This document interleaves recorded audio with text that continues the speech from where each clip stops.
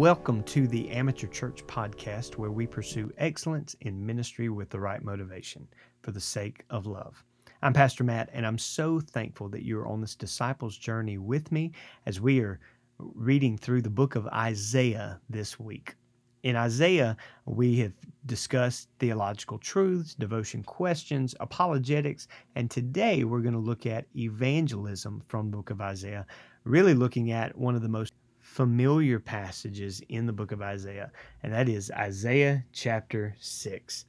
It simply begins, "In the year that King Uzziah died, I saw the Lord." And as we think about evangelism, I want to walk you through this story. And you may have heard sermons on this story. You may have done Bible studies on this story. And I don't claim to have anything new for you today, but simply some reminders of what it means to share the gospel. Look at Isaiah as he sees the Lord. It says he sees him high and lofty, or seated on a high and lofty throne, and the hem of his robe filled the temple. The seraphim were standing above him. They each had 6 wings, and as they called to one another, they cried out, "Holy, holy, holy is the Lord of hosts."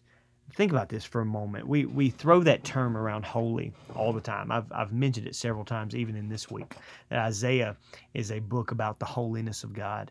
What does it really mean to be holy? It means to be completely separate, to be consecrated, to have no one else like you. And our God is holy. Now, when we deal with evangelism, when we are sharing the good news of God's gospel, His grace towards us, we've got to begin with the holiness of God, that there is a Creator whose standard we can never match.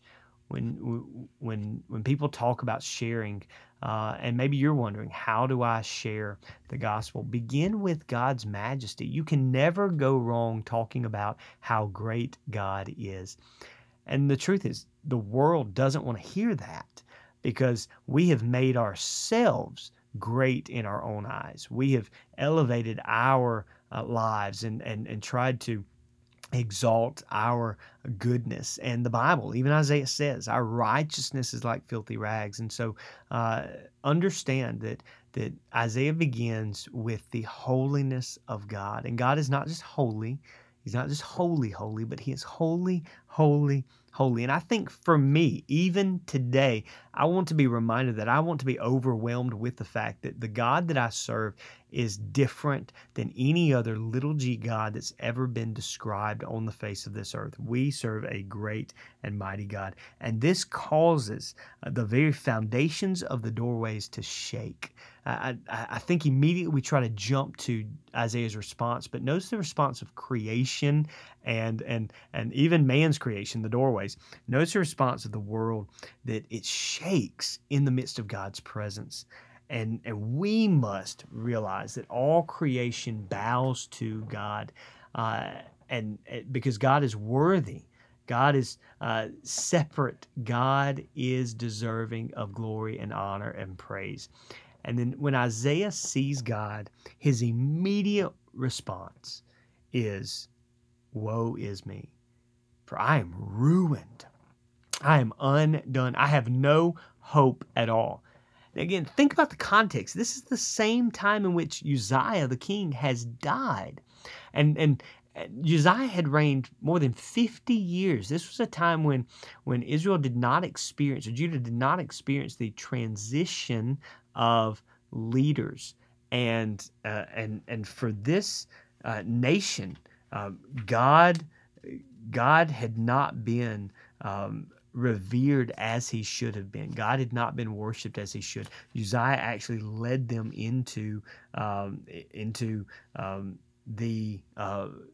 idolatry at some point. Even though Uzziah was not an evil king, he ended up leading them in ways that shouldn't have been. We see from chapter 1 through 5 how Isaiah is quick to point out their sinfulness. Woe are they. He tells them in chapter 1, verse 16, wash yourselves and cleanse yourselves. Learn to do what is good and pursue justice. Correct the oppressor. Defend the rights of the fatherless. Plead the widow's cause. Though they were offering burnt offerings and sacrifices, as we discussed in the devotion questions, though they were doing all of this, they were sinful and wretched. And Isaiah comes before God in the midst of this and says, I am a man of unclean lips, and I dwell in the midst of the people of unclean lips. It would have been really easy for Isaiah to kind of cover himself and say, look at all these bad people. I dwell in the midst of bad people. But he says, no, I am undone. I am ruined. And we're quick to offer up all the good stuff we do. I have done this. Isaiah doesn't do that. Isaiah says, I'm ruined. I have messed up. I am not perfect. I need the Lord. And so see the sinfulness of man as I have shared with you over and over and over. I know it's repetitive. I know it is, but I will repeat it till the day I die. The holiness of God is in contrast to the sinfulness of man. That's the great question of the Bible. How do you get God, who is perfect in every way, and man, who is sinful and wretched? How do you get them in right relationship? God would even cry out, "Come, let us reason together. Let us war this out. Let us, let's come together and try to work this out." And God says, "I'm going to bring you to me. Though your sins are as scarlet, they shall be white as snow." The beauty of the gospel is that God, in His holiness, changes us. How does He do it? Through the salvation message of Jesus Christ. Now look at what happens. It says, as Isaiah has this epiphany almost of, I am unclean. It says, one of the seraphim flew to me. In his hand was a glowing coal that he had taken from the altar with tongs. He touched my mouth and said, now that this has touched your lips, your iniquity is removed, your sin is atoned for. This was strange, especially in light of what we've been reading in Leviticus recently and the offerings that we have seen. God really didn't work this way in prior times, and yet the cleansing is seen on Isaiah's tongue. He needed his lips purged, cleansed, to speak a message of holiness and truth and grace. And then God asks, whom shall I send? Who will go for us? Immediately Isaiah responds, here I am, send me. What a lot of people try to do is they try to answer the question, here I am, send me, before they're cleansed.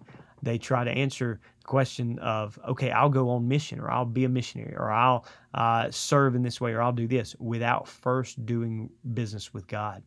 That's where you get a lot of non-spiritual leaders trying to make spiritual decisions in churches, because people love authority. People love responsibility. People love service. People love the titles. They love the positions. They love doing things, especially if they get the limelight.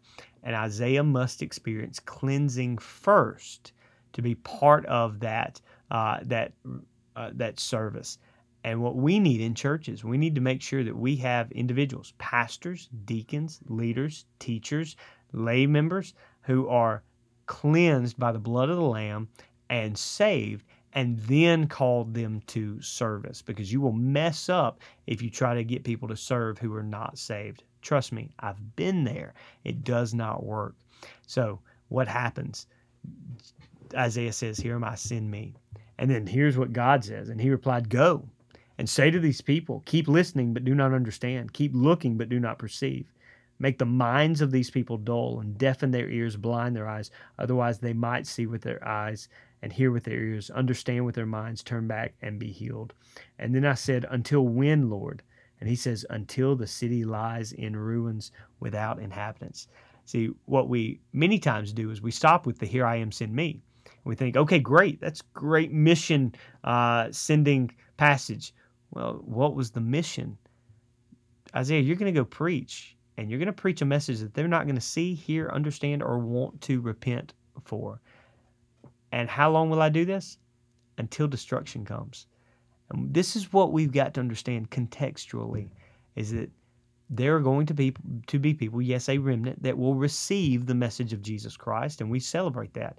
And then there are going to be people who reject, and they are not going to want to listen. And evangelism is full of rejection, and we must be prepared for that. We live in the Bible Belt, most of us listening, and we're used to a lot of enthusiasm or great encouragement when it comes to the gospel. But the world as a whole rejects God, rejects the gospel, and we've got to be ready for that. Not just rejection, but persecution.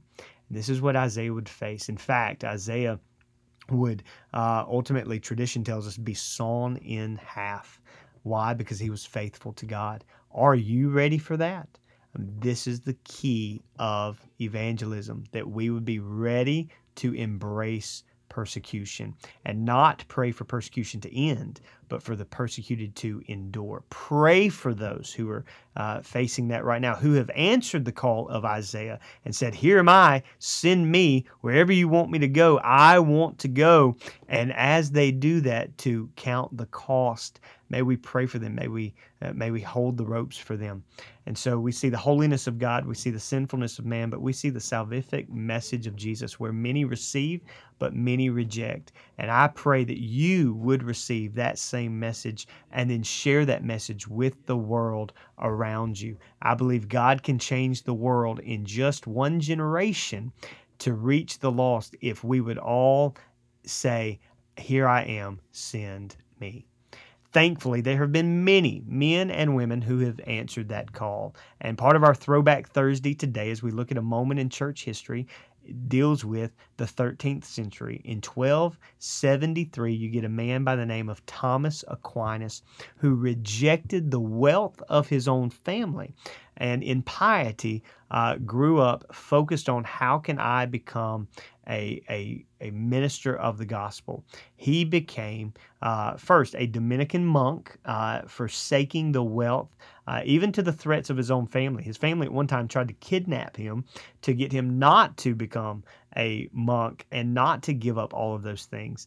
But even more, he became probably the greatest theologian of the time of the Middle Ages. I can't tell you how my ministry has been affected by his writings, and especially his greatest work, I would say, Summa Theologica. This work on theology in 1273. You see, Thomas Aquinas studied both philosophy and theology, and he termed those, he saw the division between those as reason and revelation. And he didn't reject reason in favor of revelation. He actually saw that both of them work together by God for understanding of God. That revelation, however, through Scripture is greater. He said this: both reason and revelation, philosophy and theology, are fountains of knowledge. They both come from God, but in sacred theology, all things are treated from the standpoint of God. So he would say revelation is greater than reason. There's a point at which you have to have faith above your own intellect. And so thank God for men like Thomas Aquinas and men like Isaiah, who would take the word of God and go to the ends of the earth. And may we do the same. May we take the word of God and go to the ends of the earth, like some who have chosen to do that in Maine, and some who have chosen to do that in the Dominican Republic, some who have chosen to do that all throughout the world. May we be faithful. I love you. I'm praying for you. Stakes in the ground.